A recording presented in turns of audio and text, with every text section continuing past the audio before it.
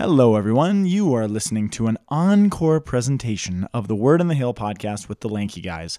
We will be back live with a brand new episode next week, and until then, keep us in your prayers.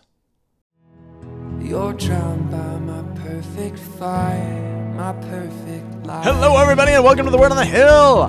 That is Scott Powell. That's over there, Father Peter Mussett. And we are the Lanky Guys. You better believe we are. And we are so happy that you've joined us today. You better believe we are. You better believe it, sucker. Yeah, they do, sucker. Dude, I think that I'm Gonna Get You, Sucker is one of my favorite movies of all time. I guarantee everybody who listens already knows that. This week, which is You heard also about that? known, if it was a feast day of somebody particular, it's Saint Seraphim of Montegranaro. why did I think it was Saint Faustina? Faustina? That was this last Sunday. It was? Yeah, Francisco Kowalska. Saint Faustina Kowalska. Kowalska. Yeah. Oh, well, there you go. I missed it completely. Yeah, dude, that's not normal. Thanks for bringing it up in your homily. You didn't hear my homily. Oh, I heard Father Brady's. That's Thanks a lot, okay. Father Brady. Okay, well, it is the 28th. No, wait, whose feast day is it again? I don't know. Some dude named Some dude. He's never going to pray for you. Saint He's never gonna, Seraphim of Montegranaro. He's not going to intercede for you because you just insulted him. Oh, I'm Do sorry. you think saints in heaven hold grudges? I don't Probably know. not. No, probably not. They're probably pretty forgiving. That's just my sense. They know things for real, though. And but today we're going to start off with the first reading, which is. Oh, wow. We're just jumping right in. Dude, okay. yeah. I mean, I'm just like, I dude, love it. I'm getting cray-cray. Oh, this is what I want every time. It's like Christmas for me. It's like Christmas, really? No, You don't like what I say? I do. I love you very much. Come on, man. I know. See, now we're just not starting. Here we see, go. see what I did right there? Whose Christmas is it now? Okay, the first reading is Isaiah 25, 6 through 10a. Which is a very important passage in the story of Scripture. Dude, of the I most. felt like I was 2 years old when you just said, now that's a very important It passage, is. boys and girls. It is actually really important. And Boys and girls. it's also at every funeral in the whole universe. Is it? Oh my gosh, yeah. Oh, okay. Good to know. Especially Our because we're in Boulder and we're on the hill. Our responsorial psalm is also read oftentimes at funerals. Oh, Am I yeah. right? Psalm 23, which is, if you know no other psalms, I bet you know this one. The Lord is my shepherd, I shall not want. He makes me lie Yeah, down Psalm in green 23 pastures. is like the king of all Yeah, psalms. If you know nothing else, you know that one, probably, Yeah. because you've probably gone to a funeral. So Psalm 23, we're looking at verses 1 through 3, A, 3, B, through 4, and then 5 and 6. And the strophe, No, the versicle, the verse. the responsorial, The response comes from oracle. verse 6, C and D. And then the second reading is from Philippians 4, Ooh. 12 to 14, That's, yeah. 19 to 20. I didn't read the interloping verse. Father Peter. I can't believe that I am an interloper, and I have had such a lacuna. Matthew 22, verses 1 through 14 is our gospel, unless you choose the shorter version, which is verses 1 through 10, which is lame. Anyway, great. So here we are. Here we are in Isaiah. Do we ever leave Isaiah? I don't think we do. We do sometimes. I mean, like, basically, it's like you can count on it being like Ezekiel or Isaiah or like Genesis. And Or Jeremiah or Hosea sometimes or Amos. We've had a lot. Don't be all... melancholic about Yeah, how many times. about Okay, weird I'm a Isaiah. little. You know what? You're in a weird place right now. I need to study more Isaiah. No, you're good. You don't. You know this one, though. So this is a very famous passage, right? On this mountain, the Lord of hosts will provide for all peoples a feast of rich food and choice wines, juicy rich food, pure choice wines.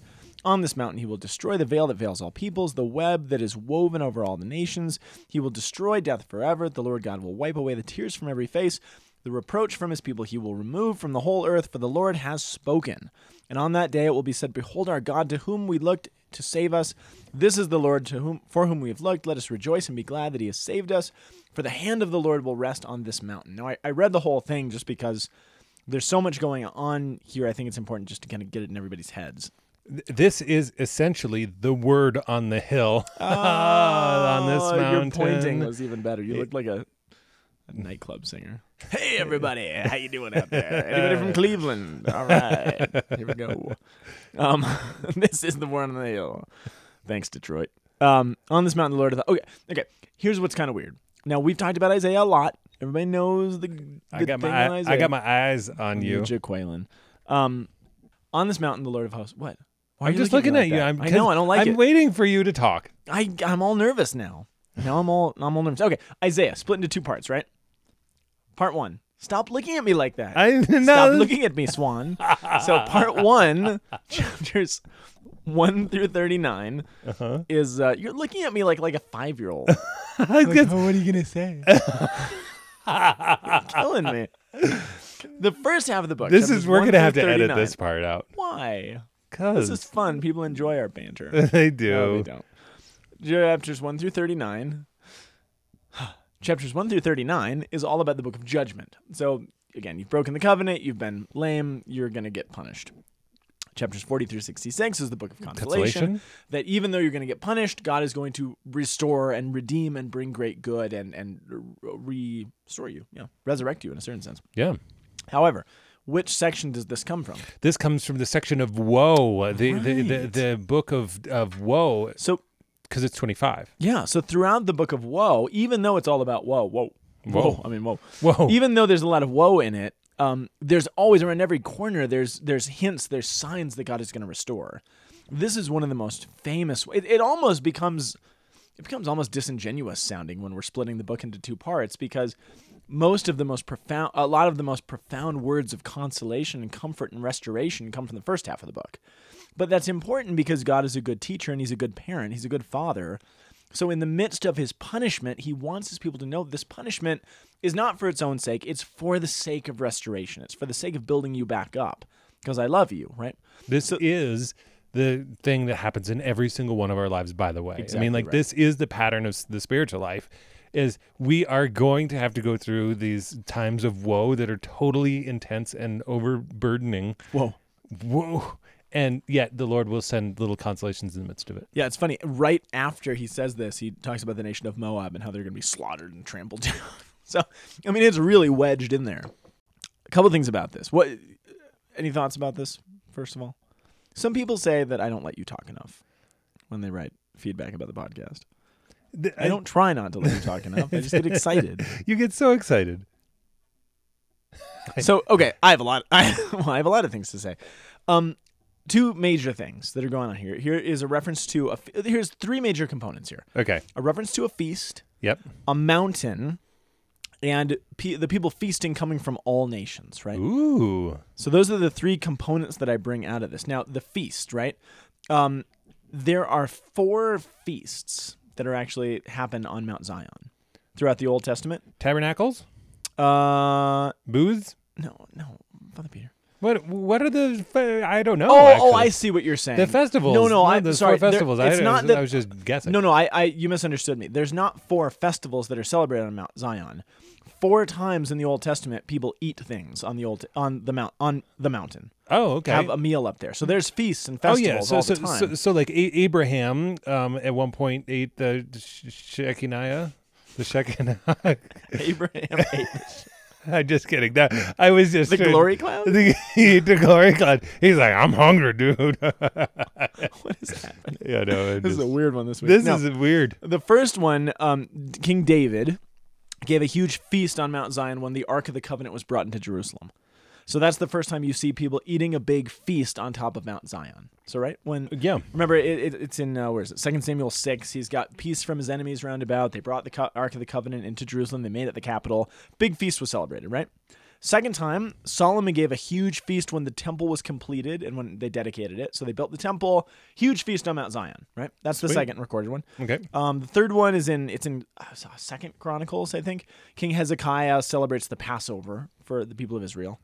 And then King Josiah, who's one of the only righteous kings in the south, he did the same thing.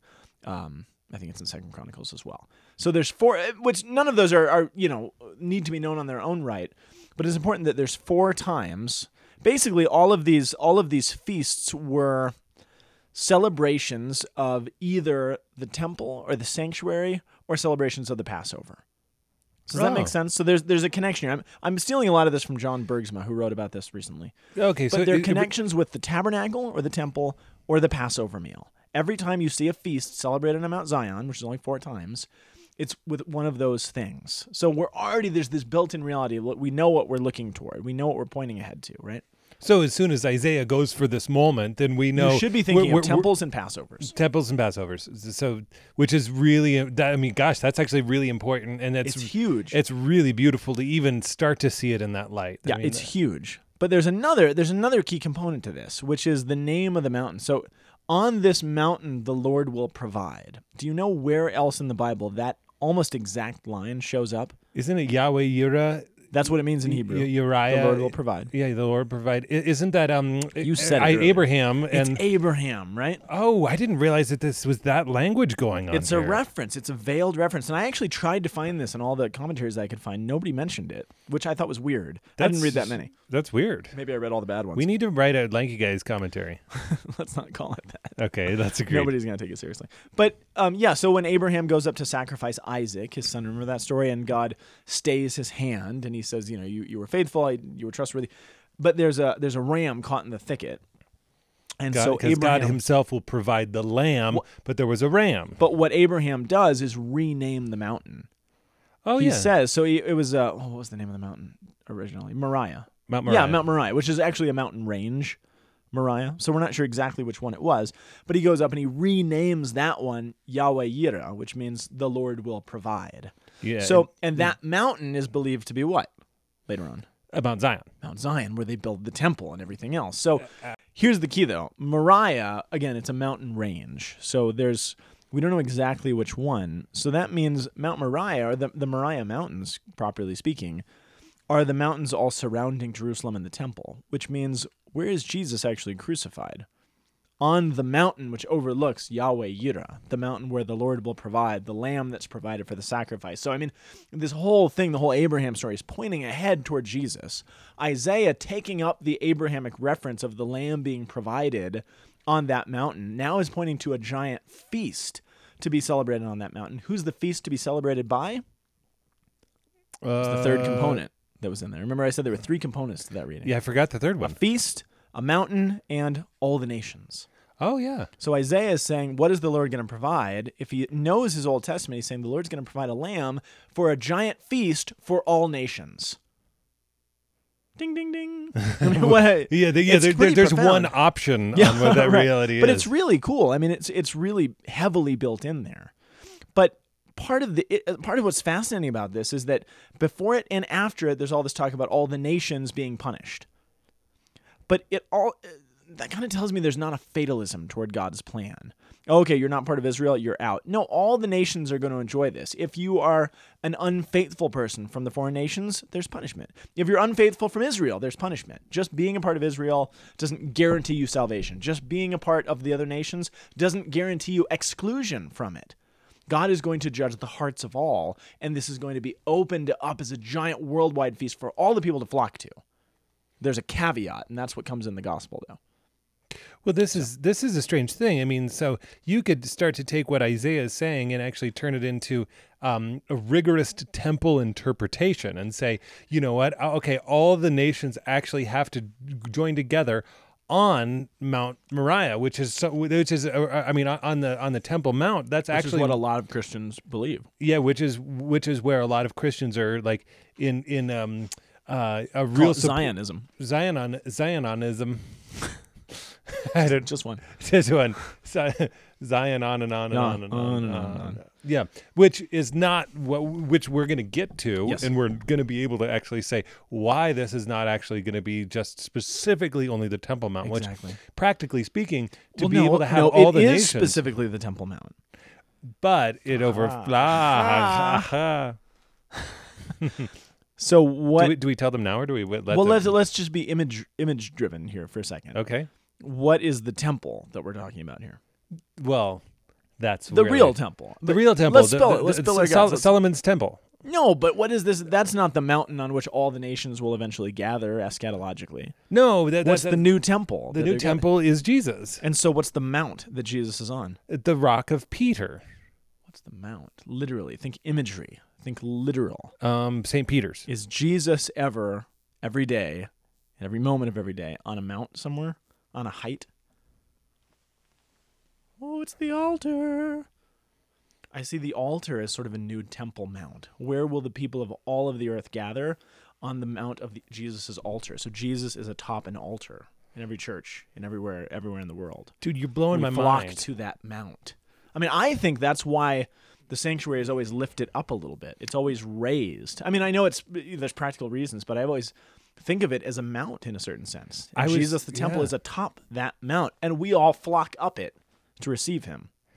And that's actually cool. where last night I was giving a church tour to the RCIA candidates, Oh, cool. and the RCIA folks, and talking specifically. They said, "Why is the crucifix so small?" So I said, "Because the church is not about the center of the church is not the crucifix; it's the altar." Yes, that's exactly right. Because it is it is where everything is taking place, and all the imagery that's associated with that. And that in essence, it's actually become the tree of the fruit of life. Absolutely. I mean, the garden has been opened again, and this is actually where we flock to the tree of life to be nourished. And, Absolutely. But yet at the same time, that's the mountain, and that's where I think that if you take the connection of Adam and you say, okay, this is actually where Adam died, then in a certain sense, what we're saying is that Eden is opened again. Yes. That's why there's so much Exactly. garden imagery specifically associated with churches Yes. in so many periods of history. I mean, and that's why ugly churches actually matter. The aesthetics of the church actually matters a great deal. because it's a theological statement. As a bishop friend of mine once said, you shouldn't have a church that you could easily sell to Pizza Hut without them having to do any renovations to it. Come on, do it in the right accent, though. No. So Well, if the diocese goes down, we could sell half the parishes to Pizza Hut, and they wouldn't have to make any changes. dude, good thing. You bet. I needed That's for that you. for my soul. Oh, yes. Okay. That brings us to the Psalm, though, which is really, I think that literally brings us to the Psalm. I mean, literally. That didn't come. This So is- Psalm 23, and I'm borrowing some of the thoughts on the first two readings from John Bergsma. I mentioned that he has a great blog about some of these readings, and he just had some good insights this week. Sometimes he does, sometimes he doesn't. But Psalm 23, he talks about how for the fathers of the church, Psalm 23 was sacramental catechesis. It was how they actually taught about the sacraments. Because if you read through Psalms 23, so the Lord is my shepherd, I shall not want. In green pastures or verdant pastures, he gives me rest or repose beside restful waters. He leads me, he refreshes my soul. The ideas of good green pastures and a table prepared for the sheep, the Father saw as the Eucharistic meal. The green pastures and the table that sort of set up the restful waters that restore our soul was the waters of baptism, they said. One of the strophes talks about the head anointed with oil. They said, oh, that's confirmation. You can kind of go through my overflowing cup, the chalice of the Eucharist. You can go through every strophe of Psalm 23, and the Father said you can find all the Eucharistic imagery. I'm sorry, all the sacramental imagery. You anoint my head with oil, my Yeah. cup overflows. Yeah. I shall dwell in the house of the Lord for years to come. The making me lie down in green pastures. He suggests that John and Mark may have had this in mind when they were telling the story of the feeding of the 5,000. Yeah. When they all lie down, they recline in the pasture in a certain sense as they're about to be fed with the bread. Well, that's really interesting because that's going to link us right up to the gospel. Okay. Reclining. He had them all the people at the interesting. feast recline. Interesting. I like that. So put that in your reserves in All your right, man. in your four intellectual senses, according to St. Thomas Aquinas. One of it's them on is your memory. Yeah. Oh, well. Yeah. He also talks about there being themes of the resurrection. So the Mass translation of verse 3 says, he refreshes my soul. But you can actually translate the Hebrew of this, he makes my soul return to life. Which is interesting because you have resurrection imagery coming back. And, through the darkness of death, through the valley of the shadow of death, all these things, being brought back to life. The imagery in Psalm 23 is super, super rich. Gosh, And the fathers of the church just had a heyday with it. Yeah, They I mean, loved it's so popular, but I don't ever really like. I honestly, because it's so popular, I have this kind of like Totally. hipster irony where I'm like, yeah, I know that everybody knows that one, and that's about as far as I get in thinking about it. But thanks for refreshing my soul on that Oh, I brought it back to life. one. Yeah, in a verdant pasture You better believe on it, this man. hill where there's lots of choice wines We and are on a hill. What's juicy choice? meats. Like, I don't know why that struck me as so funny. That tickled my little fancy. All right. For the second reading, Philippians. I almost said the fourth reading because it's from Philippians 4. All right, second Philippians. No, Philippians. dude, Oh, God. quit flipping out, dude. Oh, you better take over here. I'm not speaking coherently. That's okay, because I know how to live in humble circumstances. I also know how to very live in good. abundance. In every circumstances and in all things, I have learned the secret of being well-fed and of going hungry, of living in abundance and of being in need. I can do all things in him who strengthens me. Still, it was kind of you to share in my distress. Doesn't that sound like the most condescending line? It does. So it was really kind of you to want to do that, but I'm fine. Well, he's like, I know the secret of how to do all this stuff. He's like, but thanks for thanks for Thanks for showing up. trying. Yeah, exactly. Like, Oh, I think it's hilarious. but then what's the missing piece in the middle? It's simply some geographic information. He talks about when I left Macedonia, I went into partnership. I went to Thessaloniki. It's some travelogue notes, really. I mean, he says some important things, but it's skippable. He talks about some of his travels, really. Oh wow, okay, cool. So yeah, Which I'm sure there's some deep theological meaning if you were willing to go there. But yeah, no, I'm not trying to write it off. no, but every once in a while there is a good exclusion for the content that we're trying to grasp. And it's not that this shouldn't be a Graspable part with? of graspel, right?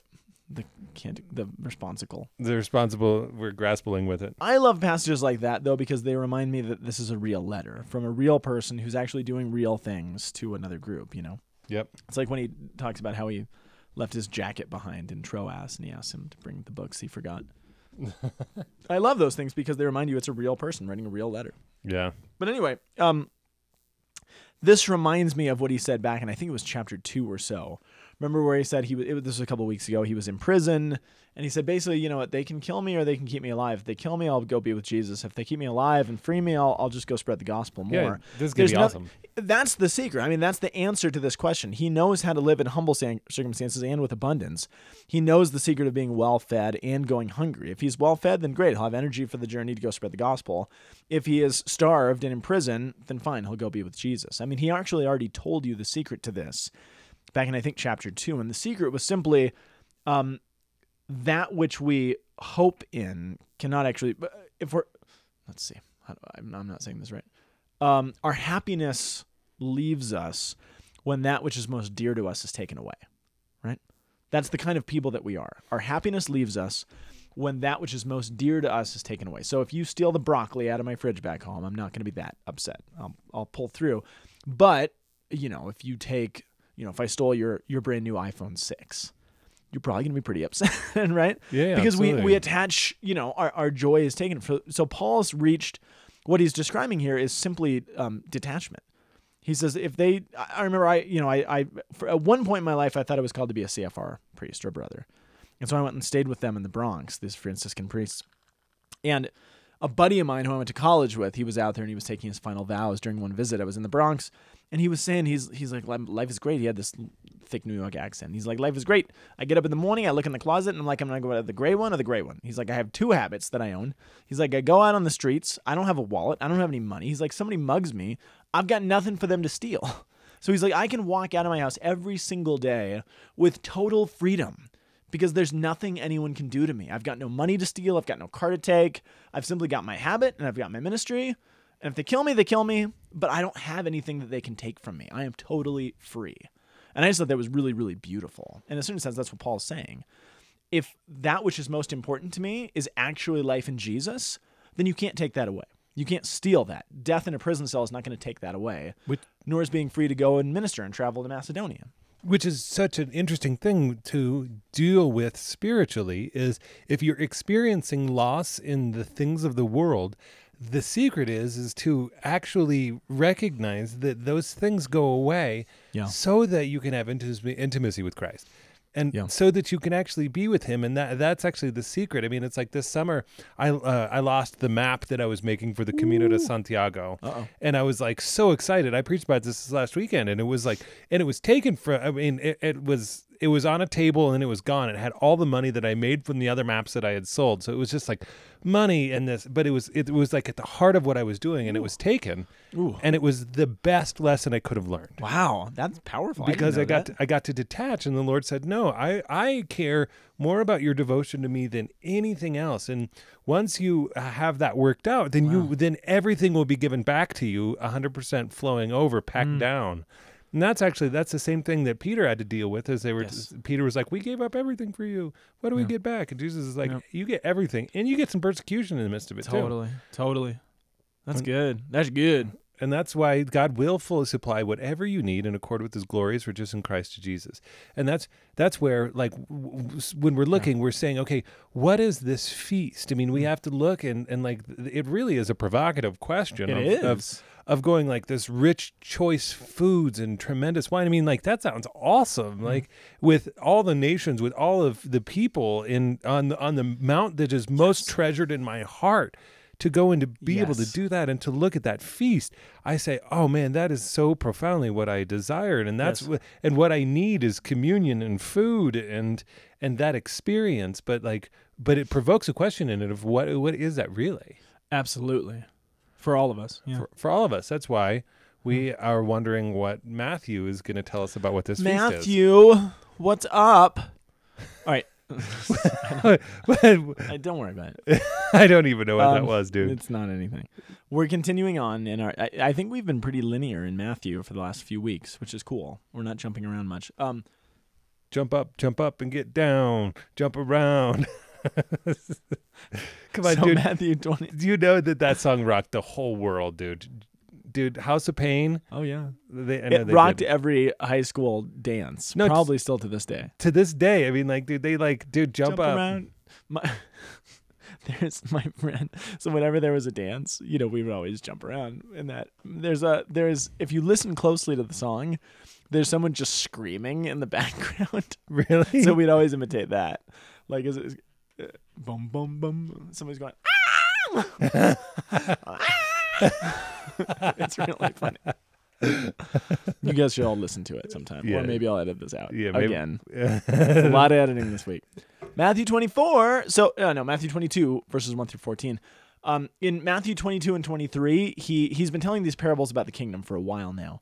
Matthew 22 and 23, he really starts to enter into conflict with the Pharisees and the scribes in the temple. Okay. So it's starting to heat up, and the parables are getting more and more intense, and they're really going to start to push back on him now. And so this is the first in that sort of line of parables that are really going to kind of get antsy or amped up.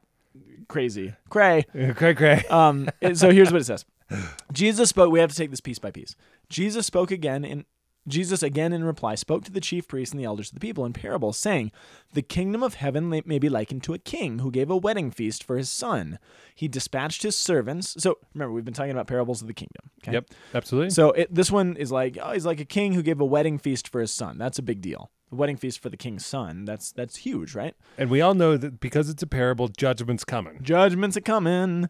But we also know, because it's in the theme of the ones he's been telling, that chances are we're going to get a retelling of salvation history again. Oh. Because that's what the parables lately have been doing. Oh, remember? In a big way, absolutely. In a big way. This one's in a huge way. And the servants, I mean, we know are identified with the prophets and with the holy people of Israel. Exactly. That was, just last week, right? Yeah.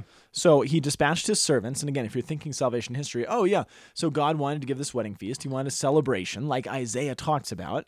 So he dispatched his servants, to the prophets, in other words, to summon the invited guests to the feast. But they refused to come. Who do you think the invited guests were? If we're talking about salvation history. Israel, right? The prophets were sent to Israel, both north and the south, to invite them to this feast, but they refused to come. A second time, he sent other servants, saying, "Tell those invited, behold, I have prepared my banquet, my calves, my fatted cattle are killed. Everything's ready, so come to the feast." But some ignored the invitation. They went away, one to his farm, another to his business. The rest laid hold of his servants, mistreated, and killed them. Again, this is salvation history. This is what the people do to the prophets. They either ignore them, or they lay waste to them, or they kill them. That happens to all the prophets. So the king was ticked, right? The king was enraged. Sent his troops and destroyed those murderers and burned their city. Does that ever happen in the Old Testament? Well, I mean, we have some of the Exodus. Does the king, because they rejected the servants and their message, does the king ever send troops to burn and destroy their city? If this is Israel, and Israel didn't listen to the prophets, and the parable says because they didn't listen to the prophets, he sent troops to burn and destroy their city, when does that happen? We don't have that till 70 AD. It happened at Babylon. Well, it happened in Babylon, but you can look back and be like, this did I say story... the Exodus? You did. Oh man, I meant to say the exile. The exile. Yeah. Oh, yeah. Yeah. So this did happen. It's going to happen again, and that's why Jesus is using this as a warning. But this already happened. Like, you can go through the whole thing, and it took place. Let's see. They burn their city. It's interesting, though, to think of God sending troops to burn and destroy the city. But there is one point. A couple of the prophets talk about Nebuchadnezzar and Cyrus, the Persian, as God's instruments. God actually says, I used Nebuchadnezzar, who was the king of Babylon, to bring about my will. I'm not, it's not God saying, okay, go over there and kill all of them and burn their city. But he allows it, and he actually does that to use these foreign pagan armies as a teaching tool, as his servants, as his instruments. He says that in the prophets, which is shocking, because Israel's supposed to be a servant. Israel's supposed to be the one that he uses. But God sometimes uses these foreign pagan nations to do the things that the people of Israel need to see, which is the only thing that will turn them back on the right track eventually. Yeah. But anyway, so this is salvation history. So, Yeah, destroyed them, burned their city. He said to his servants, the feast is ready, but those who were invited were not worthy to come. Which, by the way, if you were one of those servants who were like, he's like, see what I did to these other people over Right. here. Why don't you guys go and invite some other people? And they're like, okay. Oh, boy. they're like, Oh, I boy. really hope these people come. You know, Seriously. they probably had a pretty good plea. They're probably Seriously. like, the king really would like you to come to Really a wants feast. you there. I mean, we're not kidding. Okay, here's what we have to... Well, let's finish this part, and then I have a question to pose Poos. that I don't know if many people have considered yet. Oh. So he sent, the servants, the feast is ready. Go and invite those who are not worthy to come. Go out, therefore, into the main roads and invite to the feast whoever you find. So the servants went out to the streets. They gathered all they found, bad and good alike. The hall was filled with guests. But when the king came to meet the guests, well, let's get to that in a second. Okay. Now, here's the part there's a part in the parable that's missing. Okay. So we talked about this being a parable. It's a recounting of salvation history. So who are the servants? Prophets. The prophets. Who are they being sent to? Israel. Israel. Who, is the foreign army that burns in their city? Babylon. Babylon, then later Rome, right? All this stuff happens. So who's the king? God, the Father. He's inviting people to his son's wedding feast. Who's the son? Jesus Christ. How many people are there in a wedding? Everybody. I mean, In the actual marriage, who gets married? There's usually just two people. So who's the other one? Do you see what's missing in the parable? The king invites everyone to his son's wedding feast. It never tells you who his son is wedding. Oh. Did you catch that? It took me like No. 4 times reading this through to think of that. And I realized, wait a second, if it's a wedding feast, that means there's another party involved. Why would the people not want to come to the wedding feast? Maybe they refuse to come to the wedding feast because they don't like the bride. So here's the question. You following me so far? Yeah. Here's the question. I'm my gears are turning. Who is the son getting married to? Who is the wedding feast between? It's related to the first reading. Very directly related. Well, my first mind goes to this dude who isn't wearing a wedding garment. Now forget him for a sec. Put Forget him him. aside for a second. Okay, I'm putting him We'll aside. get there in a second. I king? can think theologically. I mean, that God is actually wedding humanity to himself. What does the first reading talk about? It talks about a feast, like a wedding feast, right? Yeah. Who was invited to it? The first reading, Isaiah. Yeah. There was 3 aspects. There was a mountain, there was a feast, and there were the nations. the foreign pagan nations who are all going to be brought into the covenant. What's the biggest controversy of the New Testament? Are we really supposed to let Gentiles into the covenant? Are we bringing outsiders into this family relationship and the covenant family of God? Could it be that the whole story of salvation history, in a certain sense, is God saying, I want the rest of the nations to be a part of this family. I want them wedded in. Because what does Jesus do? He brings the nations in. He weds himself as a bridegroom to his church. What is the church? It's universal. It is the Gentiles and the Israelites alike. Could it be that the reason that people don't want to come to the feast in the Old Testament is because they don't like the bride? We don't want these outsiders, because that is the number one controversy in the early church. We don't want these outsiders coming into the covenant. Who are they to be a part of this family that we have been a part of for centuries? Who are they to be brought into this covenant that we share with God alone? Could it be an animosity because of the outsiders? What do the Pharisees and the scribes tick to Jesus about? Because he's eating with outsiders. He's dining with sinners and tax collectors and prostitutes and people who are outside the covenant, people like Samaritans. Could it be that that's where all this animosity is coming from? Because God has wanted from the beginning to reunite humanity, to bring the pagan foreign nations back into his kinship. And what we couldn't accept, and this isn't anti-Semitic, this isn't anti-Israel, this is the people of God. We don't like the people out there. This is just has always been our problem. Always. We don't like them. I don't want to be them. I mean, it's great. It's cool if we even share the gospel, but I'm not sure if I want to be sitting next to them in a pew at Mass, right? Yeah. I don't know if I want them coming over to my house. I don't want to go to their party. We get like this. We do this.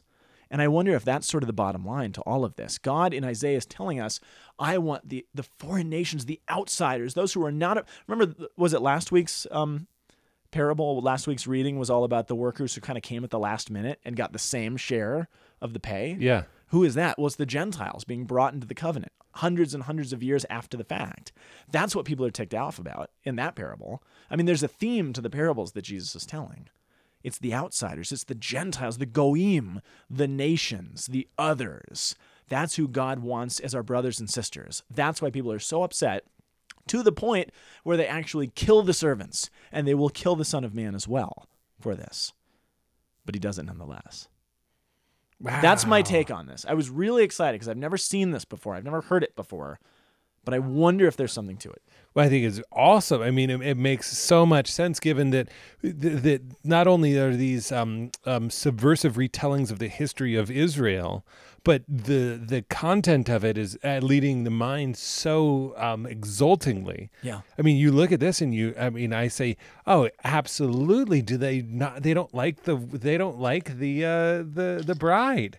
Like they just don't like the bride, and like it's not just. Otherwise, it's just a weird parable, isn't it? Yeah. Oh, we don't want to come to a party. They're like, man, I think there's more here. Yeah, and which makes sense. And I mean, in some sense, like I think that a lot of interracial couples can actually feel some of this pressure. Interreligious couples feel a lot of this pressure, like of saying, like, no, we identify with our own. We're kinsmen, which is actually an interesting thing because the word friend, so if we keep going in the parable, the word friend, it says, king met the guests, he saw a man there not dressed in a wedding garment. The king said to him, my friend, which means kinsman. Yes. My kinsman, how is it that you came in here without a wedding garment? See, he's like, I'm going to come in, but I'm going to do it on my own terms. My way. I'm going to do it my way, and I'm not going to dress up like the rest of you jamokes. Right. I'm not actually going to put on. Who are you? He was reduced to silence because again, there were some people who were coming in, but they're not going to play. They're remaining willful. I'll come to your party, but I'm going to do it on my terms. Yeah. I'm not going to give myself to it. No. I'll come to Mass. I'll do the thing. But I don't really believe any of this stuff. Yeah, and it's like the church isn't actually a moral authority. Yeah. You actually cannot teach me about what the moral content of the universe is. Right. You don't have that because I mean, like this is actually part of the thing that you see here. I've heard it said that the wedding garment is like good deeds. It's like I mean, it's an interpretation. To a degree. But I still think it's a willful gesture saying that I'm going to participate, but I'm going to remain willful in the midst of it. I'm not giving myself over. There's also a great quote in Isaiah, elsewhere in Isaiah. It's in it's in Isaiah 61, where God talks about wedding garments. And it says, it's Isaiah 61:10. God says, I will greatly rejoice in the Lord. Well, it's Isaiah. I will greatly rejoice in the Lord. My soul shall exalt my God, for he has clothed me with the garments of salvation and covered me with the robe of righteousness, as a bridegroom decks himself out with a garland, as a bride adorns herself with jewels. It talks about the adornment being the garments of salvation. I've actually entered into so, I mean, is it possible to come into this celebration without really wanting to be a part of the family? I don't actually want to be a part of this covenant family. I don't want salvation. At least I don't want to be in the image and likeness of God. I don't want to be what you're offering me. You know what I mean? It's not necessarily even good works. I mean, Revelation also has this. Revelation 19. Let us rejoice and exult and give him the glory, for the marriage of the Lamb has come. The bride has made herself ready. It was to be granted her to be clothed with fine linen, pure and bright, for the fine linen is the righteous deeds of the saints. So then you kind of add that, but... Yeah, there's a lot to talk about. Father Brian Larkin, I think he did his thesis for seminary on the garments The Oh. Garments of Glory. Dude, I need to read that. I think you can buy them at the Gap. The Garments of Glory. Garments of Glory. No, dude, that's going to be the name of my new T-shirt company. Garments of Glory. I love it. Yeah. Anyway, but it's an important. So whatever exactly this guy isn't clothed in, in the parable, what we see is that it's not just God. Okay, these people rejected it. Fine, I'll move on to these people. Everything's great. Everything's super. No, they still have to give themselves. I mean, God has gone out into the streets. He's gotten the poor, and there are other versions of this parable have God. Remember, it was like homeless people and shoddily dressed people. I think it's another parable that Jesus tells. Remember, people from the street. Yeah, absolutely. And Highways and byways. We yeah. kind of get this romantic imagery, and Pope Francis is, I think, making us see this in a lot of ways. We need to go out to the poor, to the outsiders, to the people who are cast off, who feel rejected or who are hurt. But we can't just leave them there. It's not just saying, okay, come to the party and then everything is great. Don't worry about it. Jesus never brings in a sinner without the challenge to repent. You actually can't leave a sinner. You don't come to table with Jesus and stay a sinner. He actually challenges the prostitutes and the tax collectors to change. He's not afraid of them. He doesn't want them to not be a part of it, but they can't stay where they are. No. And that's, I think, really at the heart of what's going on with this guy. Yeah, it's great he was invited. It's great that he showed up, but he doesn't want to change. He doesn't actually want to conform to the will of God. Which is actually literal. He doesn't want to change. Like, and Yeah. they offer Yeah. the garments of salvation. And he says, "Nope, I'm good. I'm fine how I am." It also suggests that there is, and our Lutheran friends would take issue with this, but it suggests that there's something that he was supposed to do himself. Because he was invited. It was a free invitation. Gets to come to the party. But he actually had to get himself ready. Everybody else got dressed. Everybody else sort of did the thing that they were supposed to do. There is a choice here. There actually is something to be done. Yes. It's not just, I'm magically, in God's family. No, I actually have to do something to put myself there. I've got to walk. You know what I mean? Yeah. And our tradition, our Missouri Synod Lutheran friends who would say, there's nothing we can do to actually contribute to this work of salvation whatsoever, I think is baloney. No, we have to cooperate with grace. The invitation is great, but we have to say yes to it. We have to cooperate. We have to get dressed. We have to show up. Well, and properly disposed. I mean, that's why the white garment at baptism is something essential. Yes. It's essential to the rite. See in this white garment, R-I-T-E, right? Yeah. Yeah. That see in this garment the outward sign of your Christian dignity. Bring it unstained into the everlasting life of heaven. Yes. So it's like this. I mean, so you can see in baptism. I mean, this guy was unwilling to take a shower, to be baptized, and to be clothed. Oh, good. Wow, that's good. Yeah. So. Take this analogy one step further. This guy was unwilling to take the shower, to be baptized, yet he's still showing up to what? The feast. The feast. What is the feast? Mass. The Eucharist. Yeah. The Mass. You can't receive the Eucharist if you're not predisposed, if you're not baptized, if you haven't cleansed and become a part of the family and done the work. That's why Paul says in 1 Corinthians, 11? He said that's why some of you are dying when you receive the Eucharist, because you're not discerning the body and blood of Jesus. Yeah. You have to be baptized. You have to be brought into the family. You have to do the work. Then you can come to the table and share the meal. To the wedding feast of the Lamb. Right, which is on the mountain, where the Lord will provide. And do we want what he's providing? Behold the Lamb of God. Yeah. Woo! Boy, howdy. Yeah, boy, howdy. You guys, well thanks for joining us, and for another edition of the Word on the Hill. It's just the best to be able to have you, and thanks for your attention and your time. Indeed. And share this with your friends. Share it, and you take the insight. What I want to challenge you is if you get an insight from this, share it with one person. 2 people is even better. If you can share the insight that you have with 2 people, this will go viral because, viral proportionality is 1.9 or more as far as a ratio. 1 to 1.9 is actually the only way that viral growth really does take place. You lost most of us. I know, that's okay. But okay. You, my friends, we don't really advertise for this. And so the only way that this gets out is you. So absolutely. So tell 2 of your friends to at least the ideas. You don't have to have them listen to us. You can distill it. It's actually the gospel is way better presented from you in the first person. I heard these guys in Colorado say that this was a good thing. No, cool. just learn the stuff and take it to yourself and share the beautiful things, and you will convert the world through the power of Jesus Christ. Indeed. We, for our part, will be back next week. That is, unless a tornado takes me up and sends me to Oz. Then I'll just be here. But you can send us an email. You can find us on Facebook. You can find us on Pinterest, apparently. And we will see you next week. Okay, keep it real. Bye. The Word on the Hill is a production of the Aquinas Institute for Catholic Thought here in beautiful Boulder, Colorado. www.thomascenter.org. You can also send us an email at lankyguys@thomascenter.org. See you next week.